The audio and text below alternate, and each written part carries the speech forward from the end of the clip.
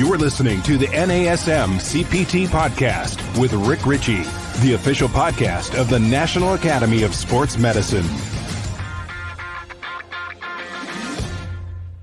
Hey, y'all, and welcome to the NASM CPT Podcast. My name is Rick Ritchie, and today I'm going to take you to story time. Story time, just a little bit of story about my history, some of the things that have happened in my background that I think may have a nice little moral, a nice carryover, an application to you as a fitness professional. So these are simple things that are going to help out with better business outcomes.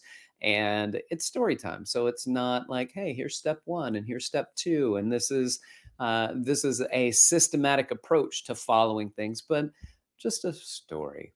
So stick with me. I hope you enjoy it. But several years ago, I managed a training department in a new gym build out in Miami South Beach. And I was not new to management, but it was new to this company. The last gym that I was coming from, it was a tight-knit group of trainers, and we'd been there for a long time. So the members of the gym, not even the people that we were training, not the training clients, but just the members of the gym, they'd come in, they'd see us. We had such a friendly relationship because we were there, they were there, we got to know each other, and it was just to be expected. Unlike many gyms where there's so much turnover, you kind of don't know what you need to do with a trainer. Like, should I even get to know this trainer, or are they going to be gone in 6 weeks or in 6 months? And then I spent time getting to know somebody, like they're going to be gone. So let me just go in and get my workout in. And that didn't really happen with us. We were there for a long time. And so we trained together, we coached together, we spotted people that were not our clients while doing floor shifts, and we enjoyed being at the gym. But then I fast forward to the training at this new gym in New York City before I had moved down to Miami. And this company, it had a great corporate structure. There was a lot of focus on education, and they were very good with equipment and gym upkeep. It was really quite a good job. They were able to service their members really well in those certain aspects. But once I relocated down to Miami and the gym opened, so we pre-sailed for quite some time, and then the gym opened and I hired a new training staff. And I smiled to all the new members that were coming in, and we chatted just with anybody that walked through the doors. Hey, what's going on? Let me get to know you. Let me get to know you. I don't think that a lot of people had that same touch, that same desire to want to be a part of somebody else's experience at the gym. But I did. I wanted people to come in and be like, oh, that guy's always here. He's here to help out. Kind of like the mayor. I wanted to be the mayor of the gym, somebody that you knew that when you walked in the door, I was going to be there. I'd smile at you. I'd give you a little head nod. We might even chat about what you do for a living. And I'm not pushing anybody. I'm not pushing anybody to train. I'm trying to let my light shine so that people see it. And then they go, maybe I should train with, not necessarily with me, but be a part of what's going on here at the gym, because I was the manager. So I wasn't really looking to train. But I also cleaned and I put weights away in an effort to pattern expectations. I did not ask trainers to do anything that they had not already seen me do. And at the training meetings, I encouraged camaraderie and membership. I wanted people to engage. Wanted people to engage people. Sell? Yes. Yes, I wanted people to sell, but I don't want you to sell by, quote, selling. I want you to sell by engagement, by kindness, by exemplifying lifestyle of fitness, and being someone that people want to see when they walk into the gym. However, the drive to sell memberships, training sessions, shop was, I think, far too demanding and overpowering for the people leading many of the sections of this particular business. And the aggression started happening with certain people. Like, I know these people have money, so let's elbows and friends, and let me talk to them and guide them there. And then there are other people that were maybe dismissed or not thought of. And After a few months, I was sad to hear that there was a member, a guy, and his wife actually. So the two of them, and I was quite fond of both of them. And they were leaving the gym, and they were going to go back to the gym that they were members of before. Now, he was a well-known author, and she was a business maven. And they canceled their membership and left a written message on the way out, stating that the staff was not warm, that there was a lack of congeniality, of community, of togetherness between them and those that worked there, except for this one guy, the fitness manager that always smiled and said hello and stopped to chat. And they read this and as a means of like, let's talk to the trainers and the front desk staff and the management.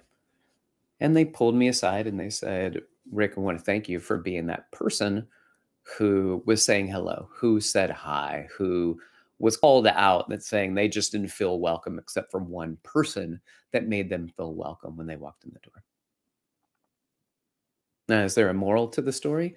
Absolutely. The moral is I'm awesome. No, of course not. The moral is that you don't have to be outgoing to be kind. You don't have to smile or be chipper or be bubbly all the time or any of the time to be kind. You do, however, have to be present and you have to practice. And kindness can be cultivated and it will help you.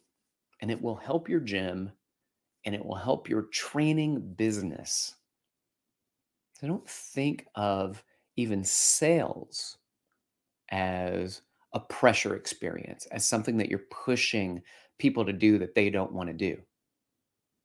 Think of your sales experience as nothing more than a means of kindness and sharing a skill set with somebody that may be interested. And if they're not interested, stop pushing. But if they're interested in you and they like you and they see who you are and they see what you do, and they see that you train and they see that you're about that life, the lifestyle of fitness. And the other thing too is that you don't have to be super fit for this. It takes all kinds. So I don't want you to think that just because you are overweight, that you can't be a fantastic trainer. You can be. In fact, there were a lot of people that I hired that were fantastic trainers throughout the years that were overweight, even obese, but they had such a great story. And such that story was I might be overweight or obese, but this is the weight I lost, and this is how my lifestyle changed through fitness.